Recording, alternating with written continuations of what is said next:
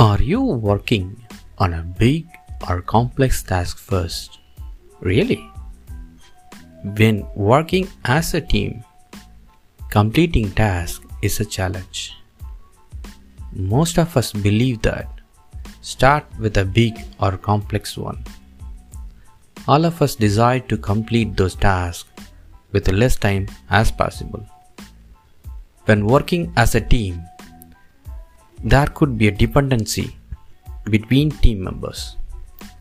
If you start to work on big tasks, others may have to wait until you complete them. So, what can you do for better performance? Just think. If you start with more minor first, you complete quickly and that move on to the next person so they can begin immediately, where their waiting time will be less. And then you start a complex one. By then they would have completed their task and ready for the complex.